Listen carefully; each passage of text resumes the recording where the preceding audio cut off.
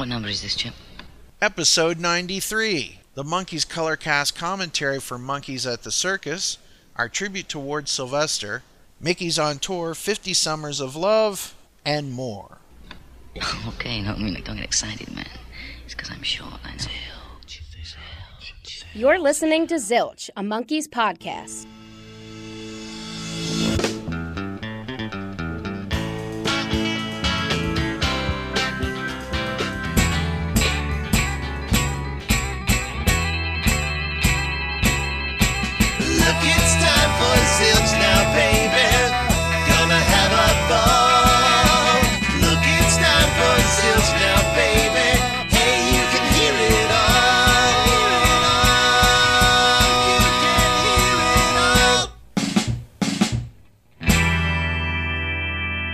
Welcome back to Zilch, your podcast full of monkeys. I'm Ken Mills, your host here today at Zilch, and it's going to be a very fun episode. We're focusing on TV, and today we'll be doing the Monkees Colorcast commentary for Monkeys at the Circus from February 13th, 1967.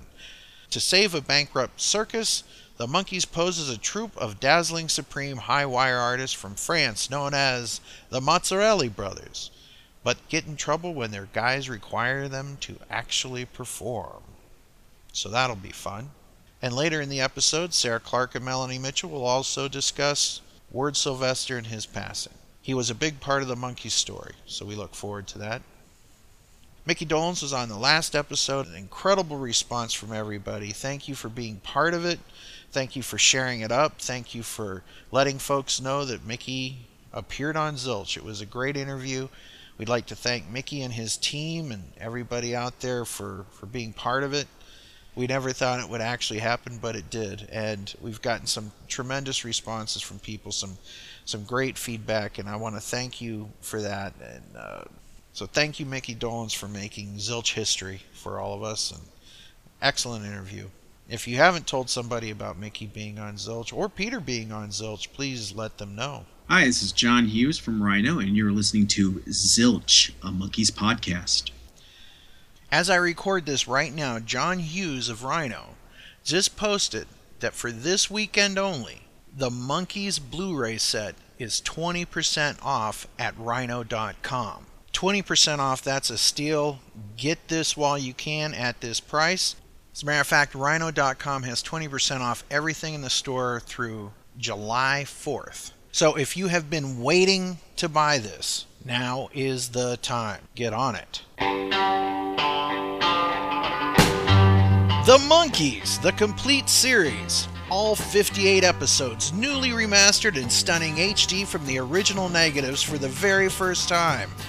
Plus the 1969 TV special 33 1/3 Revolutions per Monkey. Bonus material includes commentaries from all four Monkees, original Kellogg's Monkees commercials, and more. The 1968 Monkees film, Head, in HD with never-before-seen outtakes. Unique packaging including a 7-inch single featuring Star Collector back with Going Down in unique TV mono mixes. This collection is strictly limited to 10,000 individually numbered box sets, and once those are sold out, this edition and the bonus disc will never be available again. Everything you loved about the Monkees on TV, it's yours in high def on Blu-ray now. The Monkees, the complete series.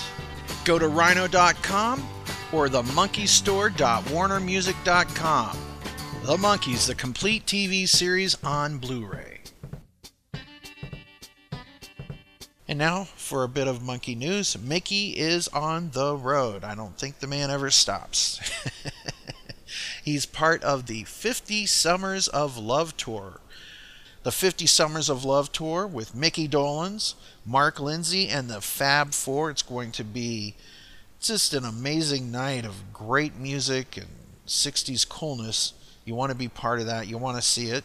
Tickets are on sale right now. Just coming up in the month of July, the 50 Summer of Love tour dates are July 14th in San Diego, California. July 27th, Morristown, New Jersey. July 28th, Westbury, New York.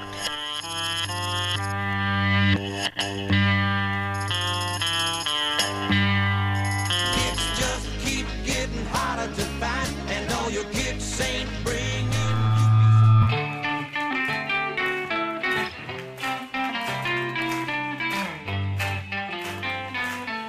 Celebrate the anniversary of the Summer of Love with Mickey Dolenz from the Monkees, Mark Lindsay, former lead singer of Paul Revere and the Raiders, and the Fab Four. Because I'm hungry for those good things, baby. Hungry through and through. I'm hungry for that sweet life, baby, with a real fine girl like you. Another Pleasant Valley Sunday. Come on. Hold me, love me. Hold me, love me. I ain't got nothing but love, babe. 8 days a week. Summer, baby, you bring the summer, you bring the summer around. See the 50 Summers of Love tour coming your way. And of course, you can also catch Mickey on some solo dates in July. On July 15th, he'll be in San Juan Capistrano, California. On July 16th, he'll be in Pasadena, California. And on July 25th, he will be at Paso Robles, California. You can also catch Mickey at the Northeast Comic Con, July 22nd and 23rd in Massachusetts. Information can be found at www.necomiccon.net. www.necomiccon.net. And when Mickey was on the show, he talked about how much he enjoyed doing the meet and greets with the fans. And meet and greet tickets can be purchased here at www.monkeymeetandgreets.com. The links will be in the show notes. So come on out, get to hang out with Mickey, and so take advantage of that. It's going to be really cool. It's definitely a great way to kick off the summer. And in Peter Tork news, you can get your tickets to see Peter Tork on October 21st on the Hot Autumn Night Show. Peter Tork will be appearing along with Peter Noon of Herman's Hermits, the Grassroots, and the Buckinghams at the theater at Westbury in Westbury, New York on October 21st. Tickets are available at www.venue.thetheaterwestbury.com. Links will be in the show notes. And 7A recently put out Listen to the Bands, but it seemed like it was a big sellout. Stores are currently restocking. Ian and Glenn want us to know that the stock will be replenished. Orders will be fulfilled. It's so fantastic. There's such a high demand for 7A's Listen to the Band tribute album. Check it out. Place your orders. Get them while you can. They're available through Deep Discount, Amazon, and Ann Moses, who has been a guest on the show here before, she now has her book out. You can get an autographed copy of it now, and here's how. Our next judge is an editor of a magazine, and she's probably one of the prettiest editors that you'll ever meet. From Tiger Beat magazine, Miss Ann Moses. In 1966, teenage girls all over the U.S. wanted to be Ann Moses. Why? She worked for Tiger Beat magazine, one of the largest teen heartthrob publications in the world. Every month, she took young fans where they wanted to be, right next to their favorite musician or actor. In the late 1960s and early 1970s, Tiger Beat was the source for teens, both girls and boys, to read about their favorite musicians and actors. And Ann Moses was in the center of it all. For years, I told their stories. Now I'm telling mine. From touring with Paul Revere and the Raiders to surviving Mike Nesmith of the Monkees. I went on many adventures, and with every article, I took you, the readers, along for the ride. You get to go behind the scenes and see what a groovy time it was. If you were there with Ann from the beginning, this book is her way of saying thank you. You can get Ann Moses' book, Meow, My Groovy Life with Tiger Beat's Teen Idols, on Amazon or wherever fine books are sold. You can get the book autographed at annmoses.com for a limited time only. Find her on facebook.com/Ann Moses. Groovy, man. That's groovy. That's gear. That's hip. On today's Monkees Colorcast commentary for Monkeys at the Circus, there are two songs played during that episode. The songs are Sometime in the Morning and She. So today, before we kick off the Monkees Colorcast commentary with Jeff Hewlett and Melanie Mitchell, I'm going to play you a live version. Here's Mickey Dolenz from May 2nd, 2014 with Wayne Avers, Coco and the Boys tearing up with She from the Arcada Theater from St. Charles, Illinois. This is also available from Mickey's eBay store, Mickey Dolenz live in concert at the Arcada Theater. That's what this is from, so check it out. Mickey doing She.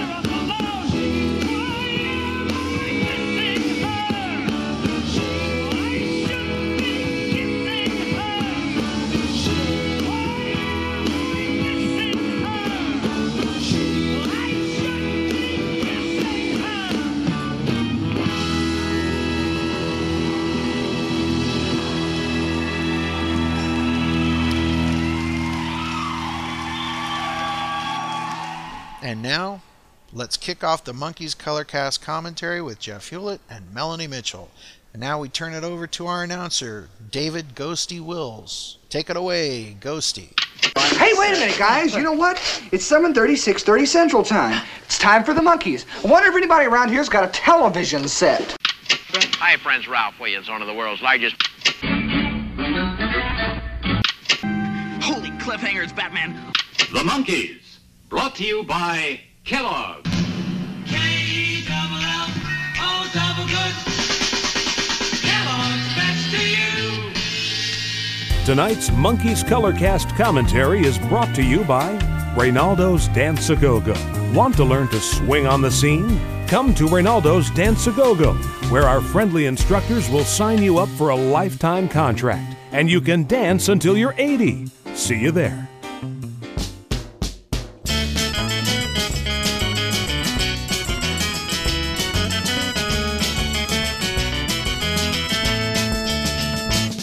Welcome back to the Zilch Colorcast commentary. This time we were going to be looking at the episode Monkees at the Circus. I am Jeff Hewlett, and with me once again is Monkey Magic author, the wonderful Melanie Mitchell. Why, thank you so much, but I'm not wonderful. I'm amazing. You're... Okay, I'll Okay. What are the other words? Colossal, stupendous. Colossal, stupendous. Yeah. Okay. I should have used one of those. Good catch. So, everybody, you guys are all used to our format by now. And before we jump into talking about our current episode, we always revisit the previous one and deal with some unfinished business. In this case, we're going to be revisiting our last episode, The Prince and the Paupers. I believe we had at least 2 outstanding questions from this one, right, Melanie? 2 that I can think of. One that I asked myself and one that you socked on me. I was wondering, when was it that Grace Kelly married the Prince of Monaco? Because that was sort of the parallel to this story about the young debutante from New York, glamorous, who's marrying the prince. I was actually off by 10 years. They got married in 1956. Oh. So it might still have been a cultural touchstone, but it was not a current sort of thing. Okay. Fair enough. I knew it was earlier, but I just didn't realize it was that much earlier. So that's that one. Ooh. The one that you hit me with was The Prince and the Paupers the episode that went the longest before having a romp? And good question, because in the first season, it was much more common for an episode to have multiple musical numbers, and usually some kind of musical event earlier in the episode, frequently in the first act or right near the commercial break. Very uncommon to go all the way through the episode and not have any music other than incidental music in the background until the end. That was sort of a second season thing, but I did find several episodes that had that characteristic or were close. For example, Too Many Girls. The only real musical number is at the end, but there is that bit of stepping stone at the very beginning, and then there's that thing that Mike does where he plays and sings different drum really fast. Right, yep. So I eliminated that one, but I did find 2 episodes that went farther into the episode in terms of time before the first song started. And one of them was before Prince and the Paupers. And that was the case of the Missing Monkey. The song was Stepping Stone, and it comes in about a minute and a half later in the episode. God, I didn't realize that. I'm surprised I didn't ask this question back then. And another one that was even farther, another 5 seconds later in the episode, was Monkey Chow Mein with Your Auntie Griselda, starting that much later into the episode. Fascinating. All right. But it was close. So I guess, yeah. Okay, so as we always do, after our unfinished business, we wrap around back to our color cast for this evening, which is going to be, again, Monkeys at the Circus. And we have some background information, of course, on this episode before we get into the commentary. So it first aired back in 1967 on February 13th, and filming wrapped not too far before that, back in the December of the previous year, right, Melanie? Yeah, last time we did Prince and the Paupers, which was mid-December, and this one was just before that. It was filmed earlier but aired after Prince and the Paupers. About 2 months in between. All right. Is this one of those episodes where they swap the songs out? No, they don't. They couldn't. Oh, really? Because both songs are performances. We can see their mouths moving. Right. Yep. That's a good point. So we've got Sometime in the Morning and She in this episode, as well as some incidental music. Well, I made a note that as the episode begins, we're hearing a tune that a lot of people think of as Circus March, but it's actually called Entrance of the Gladiators, and it's by Julius Fuchik. Interesting. I never knew that. Huh. Very cool. And so who else? We got the writer and director. Who directed this one? It was directed by Bruce Kessler. We've talked about him before. He directed The Chaperone, I've Got a Little Song Here, and my favorite, Alias Mickey Dolenz, which we haven't gotten to yet. He also directed multiple episodes of It Takes a Thief, Adam 12, Marcus Welby MD, Get Christy Love, Beretta, Switch, McCloud, Chips, The Greatest American Hero, Hardcastle and McCormick, The Fall Guy, and The Commish. Oh my goodness. All the usual suspects. These guys really get around. And I say, this one was written by, I hope I'm going to pronounce this right, David Panic? I've heard it pronounced both ways, and I Okay. don't remember which is correct. All right. Well, David, if you're listening, call in and let us know how to pronounce your last name. We'll be waiting with bated breath. So, also wrote Monkey vs. Machine, another one of my favorites. Oh my God. So we've got two of Jeff's monkey favorites, one the director and one the writer. So also Monstrous Monkey Mash with Neil Burstyn. I'm pronouncing that wrong, I'm sure. So he won an Emmy for Laugh-In, which is another one of my favorite shows. My God, this is a tour de force. So for which he was credited as a writer for 60 episodes and a script supervisor for 8 episodes. He also wrote for The Dean Martin Show, Hudson Brothers Razzle Dazzle Show. Curiously, the Monkees had 3 characters named Pop over the course of the series, and David Panek wrote 2 of those episodes. Interesting. Who's the third? Monkeys a la carte, the owner of the restaurant. Right. Okay. Very good. In every case, a character named Pop is not only male and elderly, but also ineffectual and desperately in need of help. Fascinating. So you hear all these interesting tidbits here on the Zilch Colorcast. All right. So we got quite a few guest stars. We'll start with 2 because we've got a husband and wife team. The Carlsons. We have Carl and Ruth Carlson. So Carl plays the sword swallower, who gets quite a few lines, actually. Born July 17th of 1920 and passed away back in 2003. Not a lot out there about his life and in his television history, but he was on most of the usual suspects. Again, Combat, Hogan's Heroes, Laverne and Shirley. Also appeared on another one of my favorite shows, Alf, Alien Life Form. Really fun comedy back in the 80s, and apparently he's best known for a couple of roles he had that were also circus related, The Juggler of Notre Dame and Bozo's Big Top. So neither one of those I've ever seen. I don't know, have you seen those shows? Don't know anything about it, no. So there's a lot more information actually on Ruth Carlson, his wife, who plays the juggler. Her actual birth name is Ruth Carlson Walbruck. And she passed away in 2013, but she was born in Vienna, Austria, actually, back in 1919. She was married for 63 years to Carl. So that's a very long relationship. God bless him.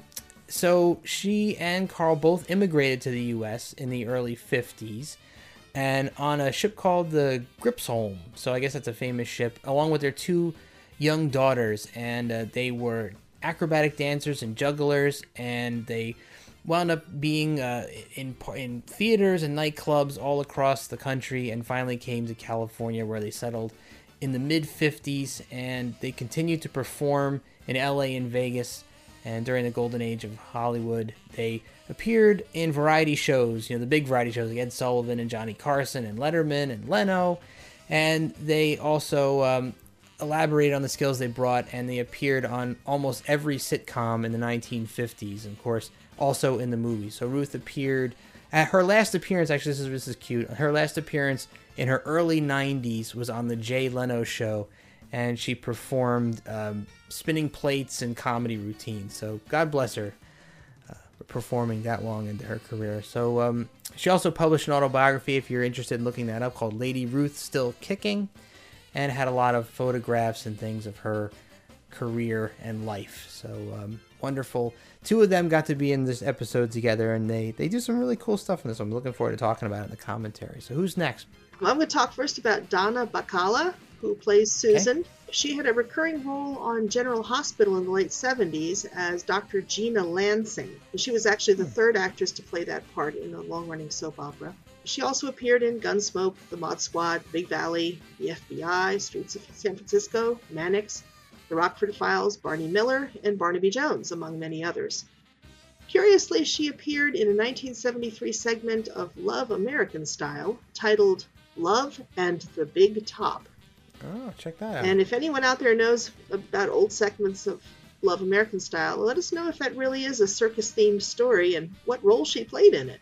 Next up is the strongman, played by Gene Rutherford, who is a character actor who retired in the early 1970s, settling in Memphis, Tennessee, and after that making several appearances at the Memphis Film Festival in his ongoing years. But he also starred in, again, a lot of the usual suspects: The Andy Griffith Show, Gunsmoke, Mannix, Bonanza, Adam 12, Trapper John, MD, and best known for his role as Rufus Quint on the American Western series Will Penny, which I've never seen. That doesn't ring a bell with me either. Mm-hmm. Okay. Forrest Lewis played the role of Pop. He was born in 1899. Wow. When IMDb shows film credits going back to 1943, with his first TV appearance in 1952 on the Chevron Theater. That same year, he appeared on Dragnet, and in 1953, he was on Amos and Andy. In 1955, he had a recurring role as Mr. Peavy on something called The Great Gildersleeve, which I'd never heard of before. But apparently it was an adaptation of a long-running radio sitcom that was itself a spin-off from Fibber, McGee, and Molly. And Fibber, McGee, and Molly was the show that had the running gag about the closet that you open the door and everything spills out, which we saw echoed in The Prince and the Paupers. Cool. Other TV appearances include My Friend Flicka, You Are There, Zane Grey Theater, The Burns and Allen Show, Lux Video Theater, Alcoa Theater, and Laramie. And I haven't even gotten out of the 50s. Film credits include Man in the Shadow, The Thing That Couldn't Die, The Shaggy Dog, and The Absent-Minded Professor. Oh, The Thing That Couldn't Die is a classic. That is a classic. Oh, let's see next up. Who do we got here? Oh, my goodness. I am so glad I got this one. Felix Silla. Oh, my God. What a prolific actor. So, plays Willie the Midget, born on January 11th, 1937, in a small village outside of Rome, Italy. Funnily enough, Silla is best known for non-circus roles, but he trained as a circus performer. Came to the U.S. in 1955 and toured with Ringling Brothers and Barnum and Bailey Circus, which recently folded up. But I remember seeing them when I was a kid. So multiple talents include bareback rider, trapeze artist, and a tumbler, which brought him to Hollywood, where he, of course, became a stuntman. But, as I'm always fond of pointing out, here is our Star Trek connection. So Felix Silla appeared in the unaired pilot for Star Trek The Cage that didn't actually get shown until the 1980s. He played a Telosian in that one. And aside from the, I'm going to skip over the usual suspects show because he's been on most of them too, but he's on some interesting ones that don't show up on a lot of other people's lists. He's on HR Pufnstuf, which is a really interesting puppety sort of kid show, which is a little creepy. Night Gallery, which is a great show. Addams Family, he played Cousin It in many, many episodes.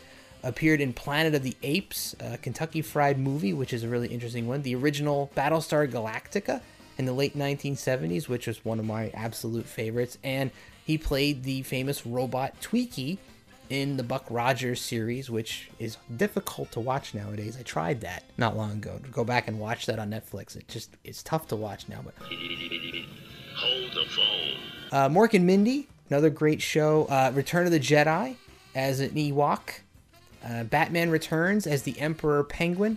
And Spaceballs as the character Dink. So he's had quite an illustrious career. My first thought was, they need little people, stuntmen, and then I realized that he could be a stuntman for a child. Yeah, well, that would be a very lucrative occupation for a physically skilled little person. Sure, yeah. A fascinating story there. And you mentioned the Ringling Brothers and Barnum and Bailey Circus stopping their performances. How ironic it is that we're doing this episode right now. Which is about a circus that's almost going out of business. And there are elephants in this episode. Yeah, indeed. Okay. He took a lot of flack over. Last actor, we have Richard Devon, playing, as I refer to him as the redundant, Invincible Victor. Richard Devon's has an actual bio on IMDb, so I know a little bit more about him than I do about some of the others. He was born in Glendale, California, and made his first live television appearance in the mid-1940s on an experimental Hollywood television station, W6XAO. That station was later granted the second TV broadcasting license in California as KTSL. Today, it's KCBS, Channel 2. Oh, cool. Richard Devon had a regular role in a one-season historical drama set in post-Civil War New Orleans titled Yancey Derringer. Richard Devon played a pickpocket named Jody Barker. About the same time, he also had a recurring role as Sergeant Alden in Richard Diamond, Private Detective. Jumping forward to the 1970s, he appeared on both Planet of the Apes and in the sci-fi comedy Quark. Do you remember Quark? No. I do. It didn't last very long, but as I recall, it was set on a spaceship that was a garbage scow. I'll have to look that up. Yeah, it was funny. And in 1991, one of his last roles was on a show that I remember with huge fondness, Midnight Caller. That's Richard Devon. Cool. So we are going to get started with our Colorcast commentary for Monkeys at the Circus in 3, 2, 1. Okay, my big question, Melanie, is right here at the beginning. How many Monkeys episodes start with a shot of the Monkey Mobile being driven? Okay, I'll get back to you on that one. Now, why are the monkeys seeming to come through a non-entrance here? It's like almost like they're sneaking into the circus. Yeah, well, they're snicking into the circus, I guess. I think the main thing is that this is not a real circus. They are filming on their soundstage. They have very limited space. And so they can't really do an establishing shot, you know, showing them coming in from the parking lot or anything like that, because they just don't have enough real estate to work with. Fair enough. Very cramped. That's one of. But I've got to say, they do a pretty good job of the circus set, in my mind. Anyway, I thought that was one of the things I like about this episode. It's certainly decorated well, and you know, lots of good props. But the illusion, I don't think, is really there. I kind of get the illusion even a little bit better later when they intersperse the stock shots of a circus audience in with it. It kind of worked for me. We're at odds on that. Yeah, we are. Okay, so we recognize this knife throwing rig from Son of a Gypsy. Oh, right. Yeah. The knives are pushed through the slots from behind. Yes, that's the old gag, isn't it? I kind of thought that the setup here that Davy does for the knife throwing bit it seemed a little forced. Well, yeah. To me, it didn't seem as natural as some of the other segues that the monkeys pull off in a lot of the episodes. And let's just take a moment to point out that the Invincible Victor was absolutely right. They are trespassing. Yep. They've got no business being there. Absolutely. And I'll go a little further, and I'll say right up front, and I'm sure we'll get some ire from some listeners, but I think that Victor is absolutely spot on and justified in just about every single thing he says and does in this entire episode. I can't see him as a villain because he's not doing anything evil. I mean, you know, we'll talk about it more as we get through this, but you know, he comes into the big top, and there's 4 guys there who aren't supposed to be there. The circus is closed, and he's you know, obviously pointing out that they're in an unsafe area, that they're trespassing, they shouldn't be there. I get it. Yeah, you're not going to get any grief from me. I totally agree with you. Victor he's nominally the quote-unquote bad guy in this episode, but he's not a bad guy. And unlike most grown-ups in Monkeys episodes, he's also not untrustworthy, which is one of the characteristic things about grown-ups in Monkeys episodes. Is they're usually, if not evil, at least they're, you know, unscrupulous or trying to rip you off. He's a totally honest person. He's leading his coworkers in protest over the fact that they're not getting paid. Yeah, and they haven't been paid later on, we'll find, I think, for several months. Yeah. And they haven't eaten anything. No, and the animals aren't getting fed either, which is a very dangerous situation. Yeah. Now, I assume that the shots of the elephants and horses from a few seconds ago are stock footage from some other circus. I haven't figured out what the stock footage is from, but yeah, I was wondering about that. It's old, whatever it is. And I guess, you think it's maybe the same stock footage or the same production that the later audience shots are taken from? It could be. I have checked it against The Greatest Show on Earth, which was a film from about 10 years earlier, and it doesn't match. So I don't know what it's from, but it's not that. Anybody knows, please let us know. There's an interesting moment coming up while Davy's making his speech. Right after he talks about having to have hope, there's a shot of the crowd. And if you look right between Mike and Mickey's heads, you'll see Davy is in the audience listening to himself. Huh. So that's an editing error. I'm going to try to keep my eye out and see if I can spot that. But I do like the commentary, the yelling from the audience that Mickey does during this. I think it's funny. It sounds very Mickey off the cuff sort of. Coming up. Okay. There he is, right between Mike and Mickey. Oh, look. Yeah, you're right. Huh.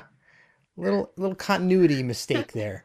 But you were talking about the circus footage, and one thing I noticed was that the cars and the fashions and the hairstyles clearly dated from mid-50s at the latest. Yeah, Maybe even earlier. definitely. I definitely noticed that. Now, I like this gag here. Now, I will say that I am not particularly fond or overly fond of this episode, but this gag is one of my favorite ones in the episode, this whole brain surgeons thing. Mm-hmm. I think it's kind of classic Monkeys, jump cut gag. Now, before they get to the brain surgeons joke, Mickey made the joke about how long does Victor's sullen periods last? And that was a joke that was borrowed from Son of a Gypsy. Exact same joke. Nice. And there's Mike as his cotton picker. Now, if you listen carefully, you'll notice that Peter's actually laughing quietly while Mike is doing his radio report from the farm. He's trying very hard not to laugh out loud. If you listen carefully, you can sort of hear him breathlessly going. Oh, man. Now, one of the things I love about this episode is Susan. Yes. Not only is she sweet to look at, but also she totally understands monkey magic. Unlike most people who are not members of the Monkeys, she sees the magic happening. She knows what it is. It doesn't bother her. It doesn't surprise her, but she's totally aware of what they're doing. And I think that's so special because it's not something that most outsiders are able to perceive. Oh, fascinating. I hadn't picked up on that.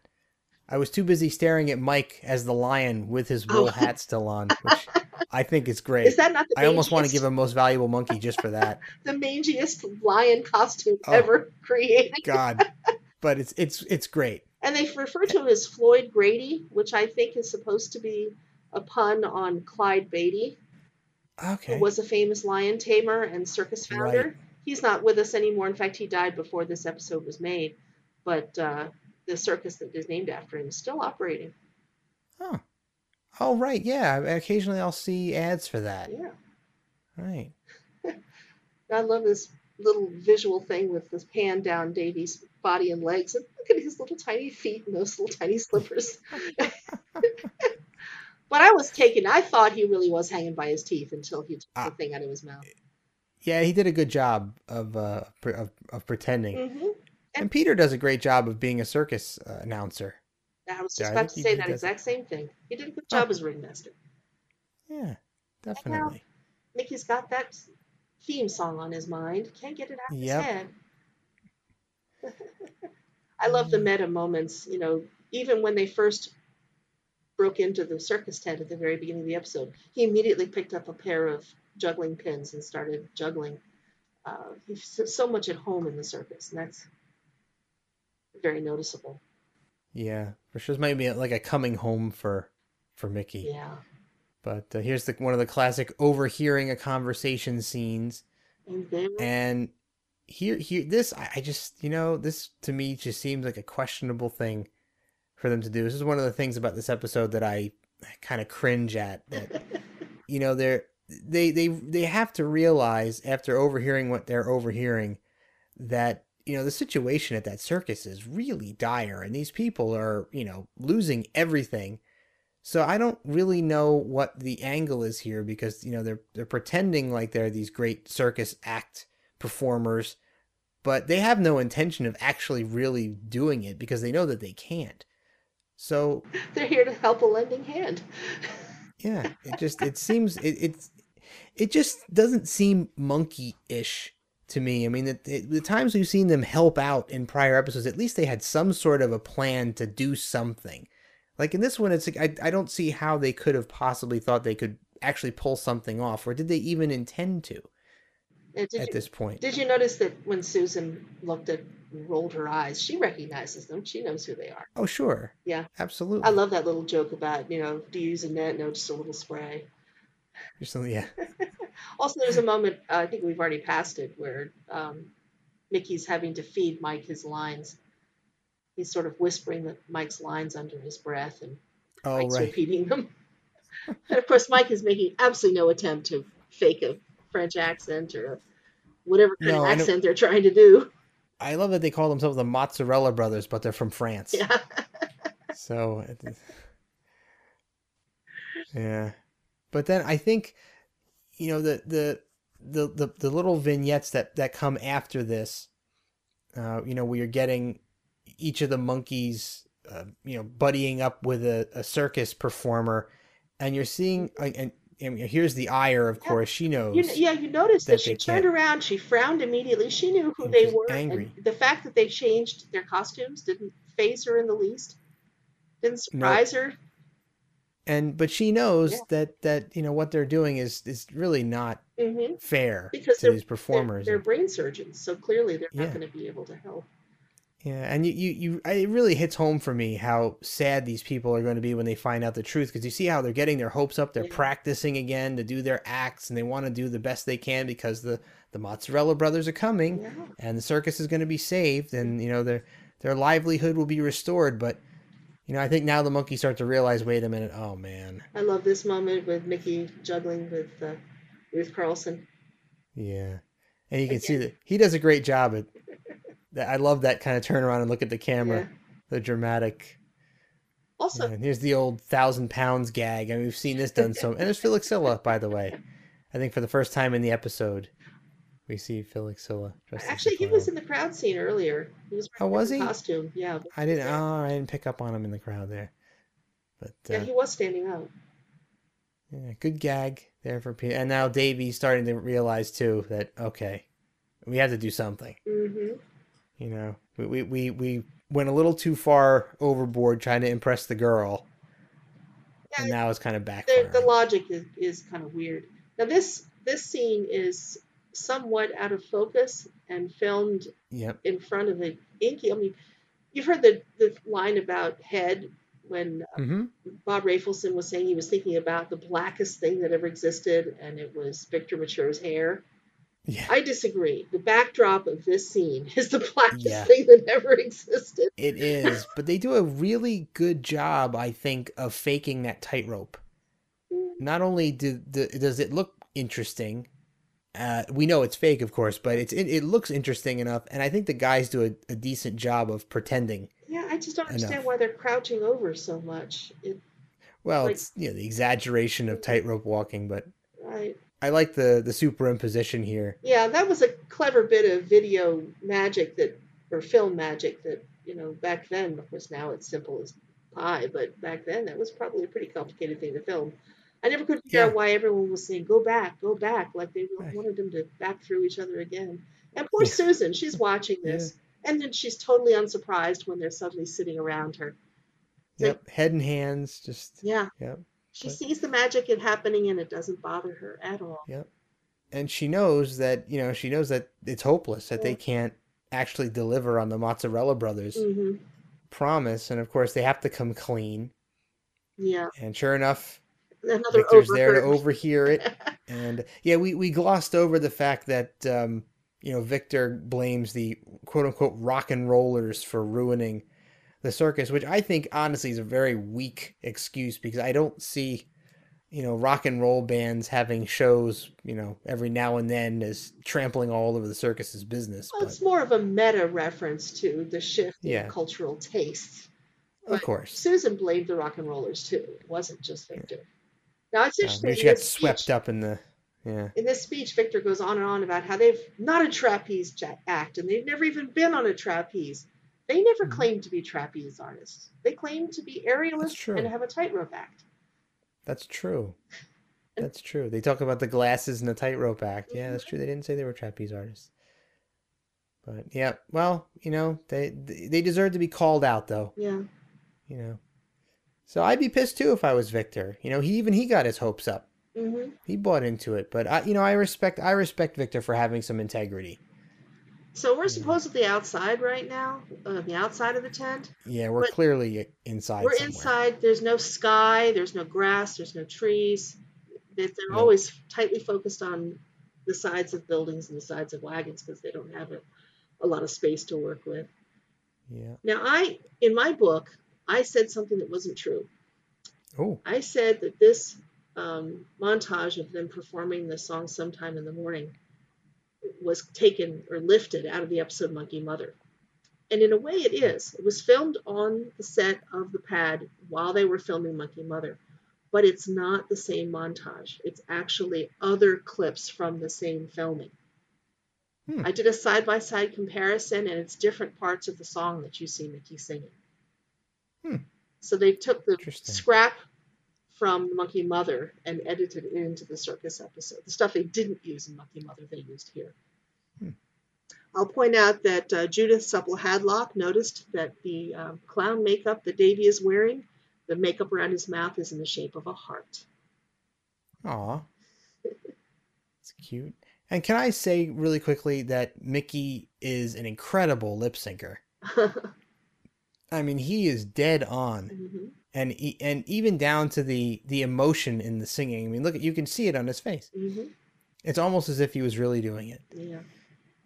But good for him. But, you know, this romp, well, quote-unquote romp, to me is a little more downbeat than other Monkeys romps. I don't think it has the same energy. I mean, there's some comedy there, but it doesn't seem as slapstick and fast-paced and funny. This definitely seems a little bit on the slower side of romps. And it's the specific purpose of cheering somebody up, which means they have to be funny. It can't just be that funny things are happening while they're trying to escape or defeat somebody. That just they're putting on an act. I guess it's decent clowning, you know. Yeah. It's an interesting choice of song for this too. I'm not a big fan of clowns. Yeah, and not No, only me neither. an interesting choice of songs, being a little on the slow side, but also the scenes from the pad where Mickey is singing and the others are playing and singing, it's clearly at night. Even though this is in the middle of the day, you can see the darkness outside the pad. It just doesn't make any sense. Yeah. I guess another point of the romp is to show that they have some sort of performance chops as a circus act, so that they're, you know, they don't have to be the Mozzarella Brothers. They can still do something to help the circus out, so all is not lost. Yeah. Yeah. So this is one of those scenes where I said that this is not the 60s, not with those clothes. No. And here's more of those shots. And this is a very elaborate looking circus, by the way. It shows how cramped everything else is. Yeah. A different ringmaster's voice at this moment than Pop's voice. And why they didn't just have the actor Forrest, oh dear, I forgot his name, Forrest Lewis, record all of that ringmaster stuff instead of using the stuff from the stock footage. I don't know. Now, can I say also that the word pachyderms, I don't hear that. I heard that used a lot more when I was a lot younger, but I haven't heard anybody call an elephant a pachyderm for a really long time. Yeah, and of course, if you look up the definition of it, it's called an obsolete 19th century taxonomic order. So they you aren't technically supposed to use pachyderms. It's been obsoleted. So yeah. But I do think they did a decent job of editing in the interspersed crowd shots of the circus. It does kind of make it feel a little more circus-like. I get what you're saying about it being cramped and being a soundstage, but I kind of like that they went far enough to include that footage to give you a little more depth. Also point out that Victor was in costume and seated at his makeup table when he decided he wasn't going to go on. Yeah, and I love that Davy has Victor's exact costume in his size. Yeah, that's magic. Okay. Yeah, that really is. Shame on you, Davy. I will not forgive you for throwing a knife at those two people. No, not at all. And it just goes to show you that Davy doesn't know that the knives actually pop out and you don't have to throw them. And of course, thankfully, Victor comes in and saves the day. Because who knows, Davy may have killed poor Susan. Yeah. In an attempt to goad Victor into actually performing. Okay, how good a circus can it be if their most signature famous act is a knife-throwing act? I'm sorry, but that's the best you can do? Yeah, it's a good question. Well, I mean, it is the 60s. It's not like a circus today where you've got, things like the what do they call that, the Cirque du Soleil, where they're doing crazy acrobatics and custom staging and all that. I mean, it's limited back then. They had pachyderms. Well, they don't have pachyderms anymore. Peripatetic pachyderms. Of course. Go ahead. Go ahead. Well, we always have to have the musical act. Yeah. Say, well, you know what? Here, well, I'll have these guys play, but it doesn't look anything like the inside of a circus tent. It doesn't. I say that blue backdrop this was really not a great choice in my mind as a musical insertion into this. So the guys are now in suits and ties, obviously not at the circus. But I have to say that the dance moves that Susan and Pop are doing are incredibly well synced to the music. They're good dancers too.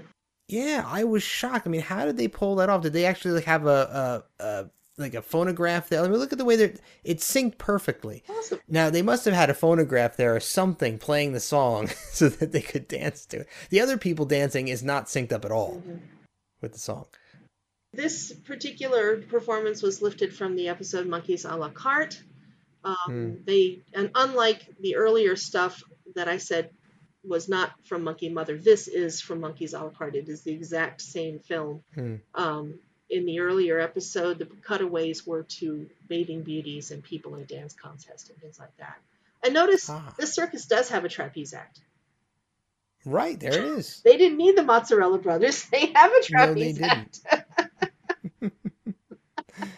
Whoops. Also, another thing this circus has is a band. And at the very end of the song, when the monkeys are still singing, you'll see the band playing in the crowd shots. Wow. Shame on them. They shouldn't be playing right now. Yeah, what are they doing over there? The old the camera zoom and pan out and zoom. Yeah. See that those little dance snippets of Susan and Pop are just so well synced to the music. I just can't get over how well that's done. So it's amazing that they actually took the time when they did the edit and the post production for this to sync it up that well. Might have just been a coincidence. Could have been. Could have been. So, well, my question that I have on the trailing end of this episode is now, the monkeys are here and they performed at this circus this one night. Would the circus continue to sell out without the draw that the Mozzarella Brothers or the monkeys? Yeah.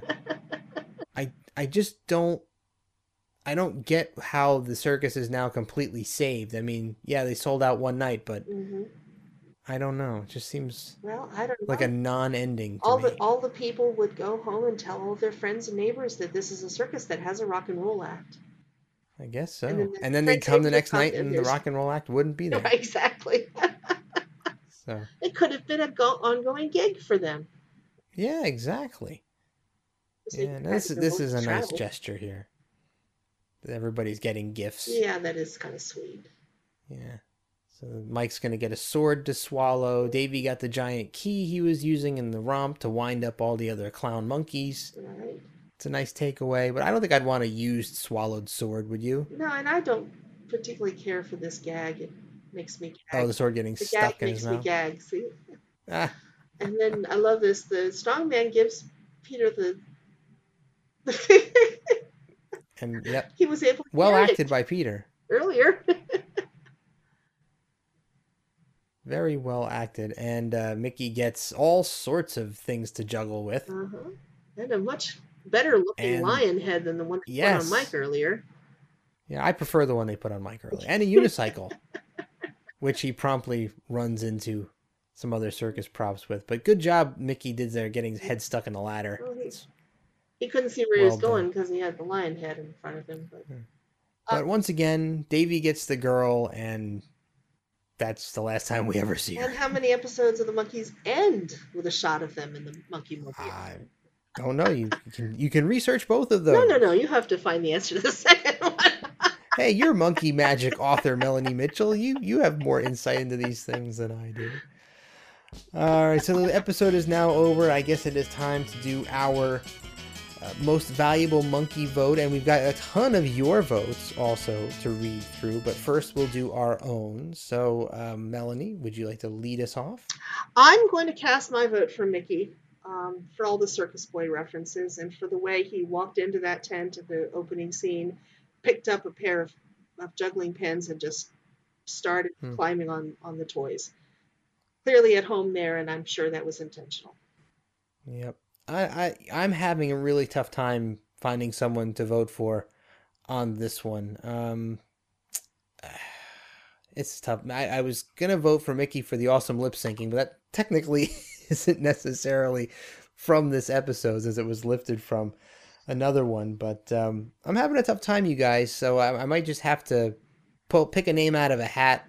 And I don't think anybody voted for Mike, so I'll vote for Mike for the lion gag. All right, so we also have a bunch of other most valuable monkey votes from you guys out there in listener land. So Melanie, you want to kick us off with a few of those?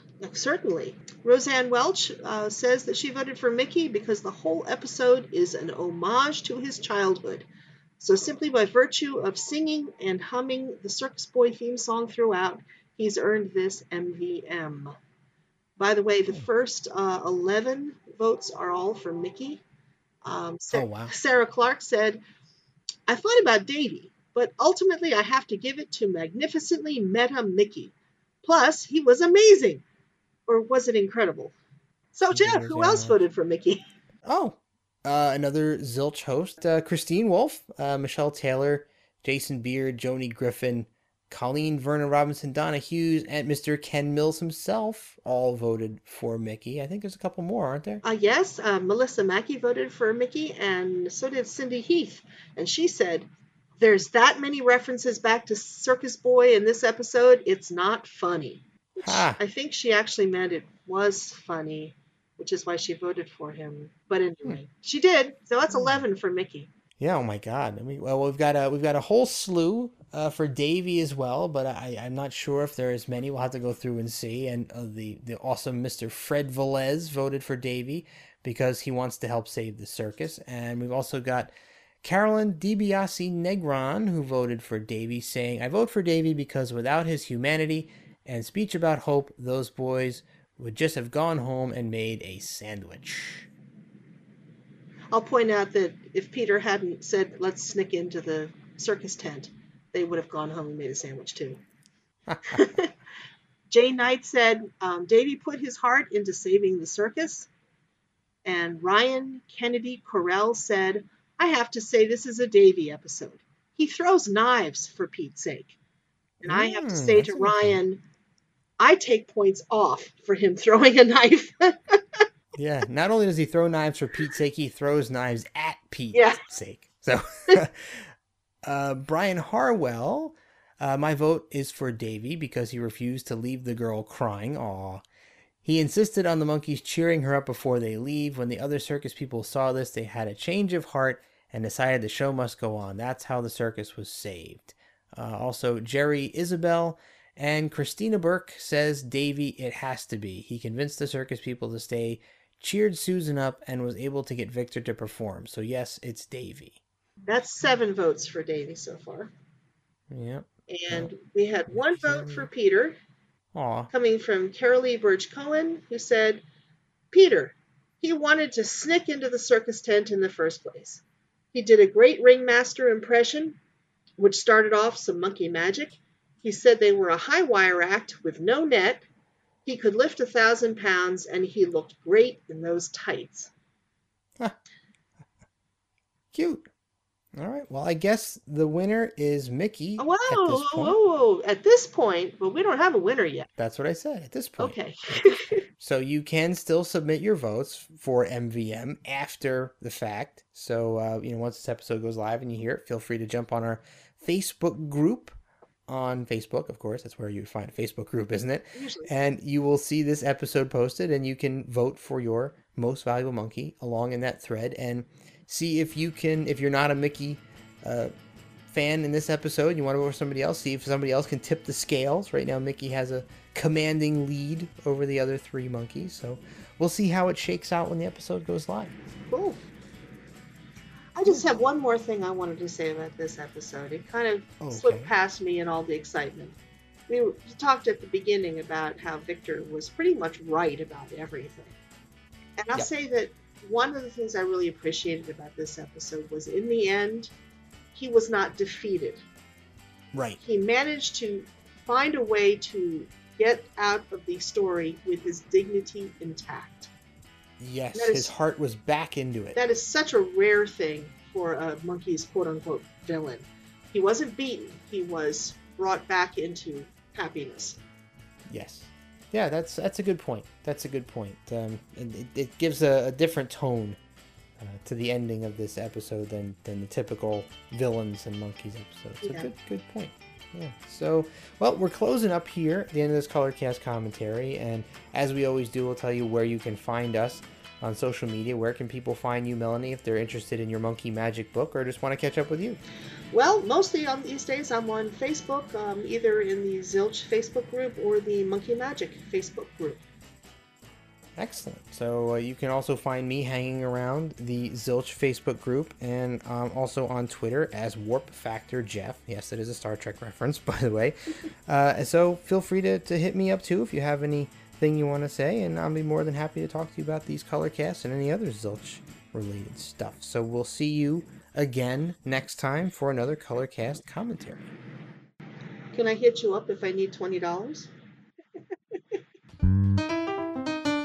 Hi, Zilch fans. This is Melanie Mitchell. Be sure to check out my book, Monkey Magic, a book about a TV show about a band.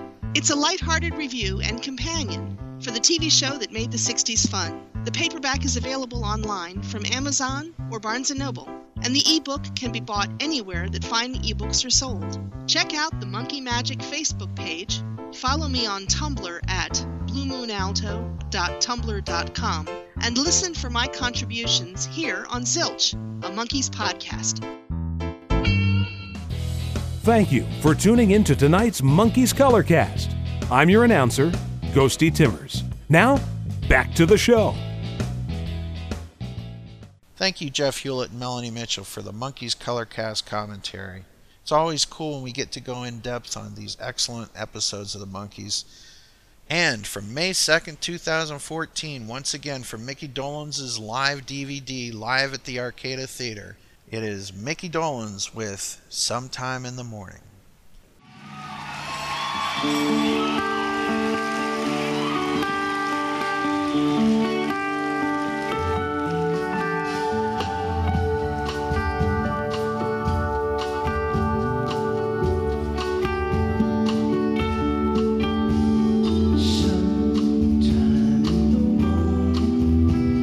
A simple thought may occur to you. You'll hold her and tell her all the things you never told her.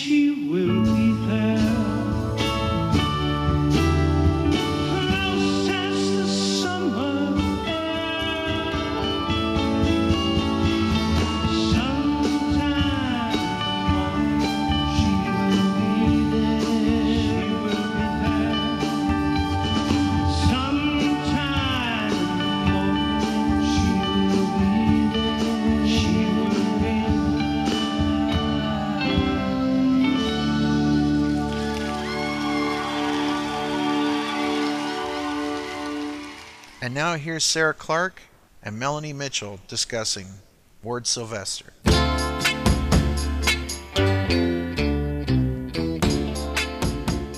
Ward Sylvester, one of the key behind-the-scenes figures in the Monkey story, passed away on June 11th.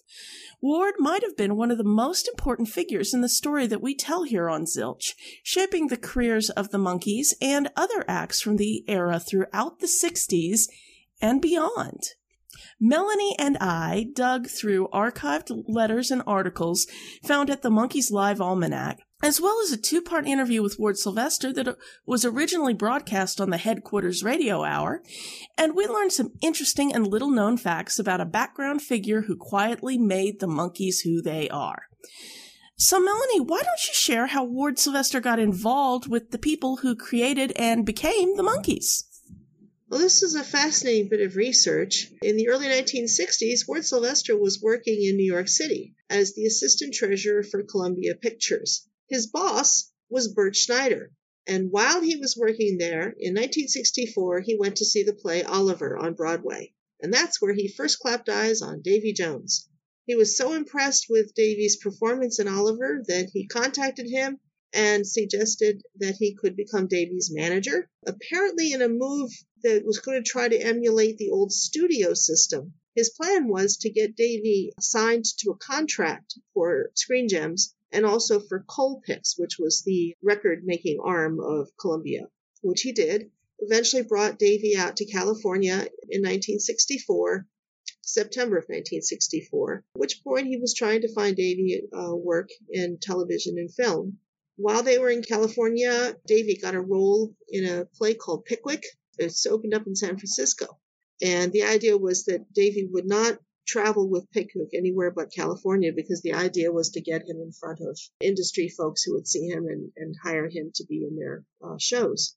I found a letter on the Monkees Live Almanac, a business letter that Ward Sylvester wrote on April 21st, 1965. It's addressed to Davy's father in Manchester. And I just loved this letter because it was such a charming window into what Davy was doing and how Ward Sylvester was representing him. He wrote, "Dear Mr. Jones, I've just come from the San Francisco opening, and David has made himself quite a success. There was an absolute roar when he took his curtain call, and Mr. Seacombe personally called him out to take a single bow.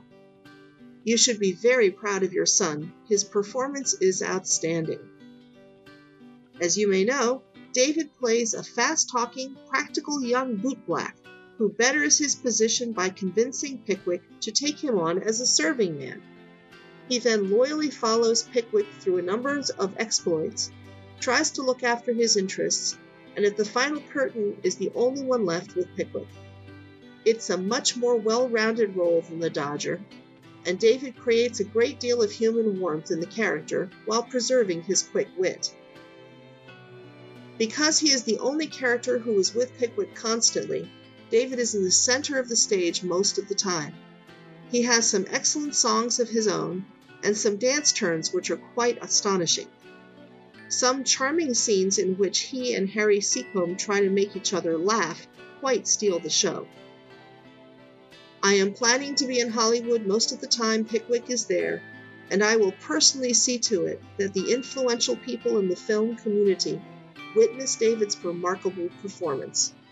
Yours truly, Howard C. Sylvester, Jr." Wow. So it's really sweet that Sylvester wrote this letter describing so vividly what the performance was like. Yeah, it's really sweet. So after Ward connected Davy to the Monkees project, he really acted as a talent scout of sorts as the show was casting its stars. He was going around LA with Davy, apparently stopped in one night at the Troubadour and they saw Nez in action and all kinds of things as the casting process was coming together. Apparently he also traveled with Peter to San Francisco in 1966 to scout out ideas for what would become their live touring show. He helped put together the concert act. He sort of served as the tour director of sorts, along with choreographer David Winters, and he even traveled with them when they toured. He worked with Boyce and Hart and hired the Candy Store Prophets to open for the Monkees and accompany their solo spots. And as things went along, he even threw his weight behind the anti-Kirshner camp in the Palace Revolt. So he was very pivotal behind the scenes. Did you know that Ward Sylvester appeared in the Monkees episode Monkees on Tour? I don't think I did, no. Okay, he appears in that episode twice. Once at the airport, and again when Mike is at the sporting goods store. He's walking up on a down escalator. There's another person who gets on the escalator with Nez and then turns around and starts walking up. That's Ward That was Sylvester. him? It is, yes. Oh my goodness, that's awesome. Peter identified him in the commentary track. Cool. I need to go back and re-listen to those. Wow, that's neat. Mm-hmm. Anyway, Sylvester wasn't just working on the tour. He was also the associate producer for the TV show. And eventually he would step up to be the producer for 9 episodes near the end of the second season, when Bert and Bob were getting involved in other projects. It was Ward Sylvester who agreed to let Mickey and Peter each direct an episode, because he was running the show at that point. Mm-hmm. In an interview he did with the old Monkees headquarters radio show, Sylvester said that he thought the show was already in the habit of hiring first-time directors, and that both Mickey and Peter were organized, and nobody knew the show better. Very true. Well, that's cool that he gave them that opportunity. And what was interesting for me to learn was that after the TV show ended, Ward stayed involved in the Monkees projects. He connected the guys up with Jack Good and produced 33 1/3 revolutions per monkey. And 30 years later, Ward actually got re-involved with the Monkees again when they were working with the Justice reunion, and specifically their TV special, which, you know, we call by its original name here, Lizard Sunning Itself on a Rock. Yay. And apparently Ward was the only possible producer that all 4 of them agreed on, because all 4 of them knew that they could trust him. And that right there, I think, speaks volumes about the guy. Yeah, there's a wonderful quote that came from the Monkey Business fanzine from Mickey Dolenz. He said, "He has a good history with us. He was there right at the beginning, and we all trust him." Yep. And the Monkees were not the only sort of teen heartthrob act that Ward Sylvester was involved with. As mentioned, he met Jack Good and produced 33 1/3, but he actually met Jack Good via Bobby Sherman, who he soon started managing. Ward actually met Bobby Sherman when he was doing his guest spot on Monkees at the Movies. And I guess they set up a connection, and before long, Ward was managing Bobby Sherman's career as well, and they stayed involved professionally for decades. I read a interview with Bobby Sherman in the early 90s where he was saying very complimentary things about Ward and how he'd worked with him through his career. Yeah, Bobby Sherman knew Jack Good because Bobby Sherman had worked on Shindig. Oh, okay. Which was Jack Good's TV series. Right. So that's how it ended up that Jack Good wrote 33 1/3. That's how they met each other. Cool. Well, there were literally hundreds of talented and innovative people working behind the scenes to make the Monkees TV show, the Monkees music, and the Monkees concerts over the last 51 years. So I'm really glad that we took some time today to remember and honor Mr. Sylvester's part in the Monkees story. So if our listeners want to learn more, they should check out the Ward Sylvester page on Monkees Live Almanac, which has lots of resources that are collected there. We will provide a link in our show notes. Great. Wonderful. Thanks for sitting down with me to talk more about Ward Sylvester. It was my pleasure.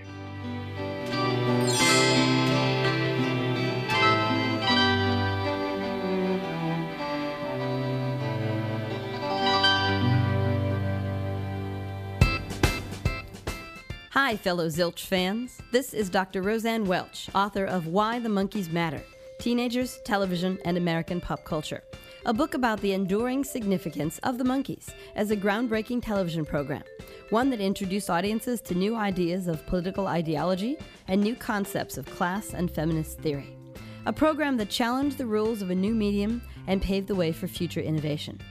Why the Monkees Matter highlights the artistic achievements of the show's writers, actors, directors, and other artists, and celebrates all that the Monkees mean to television, to American popular culture, and to us, the fans. Why the Monkees Matter is available in print and for Kindle, Apple iBooks, and Nook from your favorite bookseller. Find out more at RoseanneWelch.com. RosanneWelch.com. We want to thank you for listening to this episode of Zilch. We will be back very soon. We have the Head Roundtable coming up, and Emily Dolans will be dropping by the Zilch headquarters, and so much more headed your way in this More of the Monkees Part 2. 2017, the year of More of the Monkees. We will see you on the next episode of Zilch, your podcast full of monkeys. Thank you for listening. Tell a friend. Have an excellent holiday. Stay safe. Have an excellent summer. Thank you for being part of Zilch. And that's our show. Zilch is an online nonprofit Monkees audio fanzine made by fans for fans. Any samples of music or interviews heard remain property of their owners. We are not related to the Monkees or any of their members past or present. We are not affiliated with Rhino or Ray Burke. If you hear anything you like from the band, go on Amazon or iTunes and buy it. If you enjoyed the show, like us on Facebook and rate us on iTunes. Thank you for listening. Until next time, I'm your announcer, Chelsea Epstein, saying always take some time to monkey around. You know, the word oldies isn't a dirty word, not in my book anyway. Hey, this is Ghosty. How would you like to listen to a radio show that spins top hits, lost gems, and then some from the glorious years between 1955 and 1972? One that features interviews with the likes of Julie Newmar, John Sebastian, Al Jardine, Mickey Dolenz, Don Wells, David Cassidy, Angela Cartwright, Bill Medley, Ronnie Spector, Connie Stevens, and many more. Well, the Vintage Rockin' Pop Shop is on the air every Sunday at 11 a.m. Eastern Time on 89.1 WFDU FM. That's in the New York, New Jersey area. You can also listen to it live online by going to WFDU.FM. But there's an even easier way for you folks who aren't in the New York, New Jersey area and don't want to have to get up at 11 a.m. Eastern Time on a Sunday morning. You can listen to it anytime you want, just by clicking the handy links over on our Facebook page. So go on to Facebook. You're probably already on Facebook. Look for the Vintage Rockin' Pop Shop. Like it, live it, love it. And thanks. Hi, I'm Ken Mills. And I'm Courtney Cronin-Dold. And we're from Pop, a pop culture podcast. Courtney, what do we talk about on Pop? We talk about everything from the Love Boat to the $1 million person. I can't believe I said that. I guess it's with inflation. The $6 million man is worth what? How many trillion now, right? The $1 million person. I mean, what the That's my favorite show, is the $1 million person. If you love pop culture and you love having fun, that's really what the show's about, having fun and pop culture. Join the conversation. Find us on Facebook at facebook.com/groups/pop podcast. Find us on iTunes or at poppodcast.blogspot.com. You can find us on Instagram at Pop Podcast. POPPODCAST. I'm not hip enough for Instagram.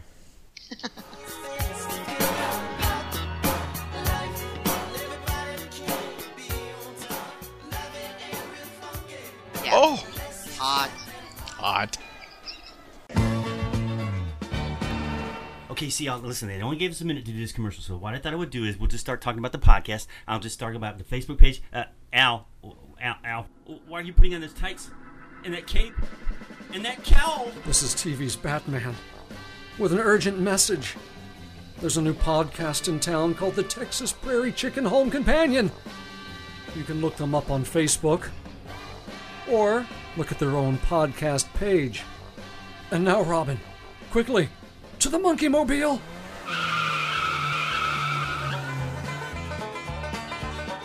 Hi, I'm Megan from Same Page Cast. And I'm Craig from Same Page Cast. Hey, Craig, where do you go when you want to hear the latest Monkees news? Oh, come on, I go to Zilch. Of course, Zilch. And if you're looking for even more Monkees content, you can find us at Same Page Cast. On the Pods and Sods Network at iTunes. Hey, Ape fans! Did you know that there were not just one, but two Planet of the Apes TV series broadcast in the 1970s?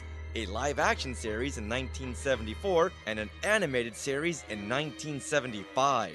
And if you're an ape fan who wants to catch up on these series through a fun-filled podcast, then tune in to Talking Apes TV, where we break down each episode with Urco-tastic conversations. That's right, they are Urco-tastic until we break into arguments because we don't always see things ape to ape. That's because you're always seeing vampires and pigs, and with the gorillas, chimpanzees, and Zeuses. Every time I watch them, I always see something new. And of course, where you find apes, you find monkeys! There are so many crossovers between the Monkeys and the Planet of the Apes TV series that we even had our podcast composer write this very special jingle. Hey, hey, we're the apes, and people say we monkey around, but we took over the planet, so don't try to keep us down. You can catch Talking Apes TV every month at skywalkingthroughneverland.com and retrozap.com. And visit our Facebook page at facebook.com/talkingapestv. Now go ape!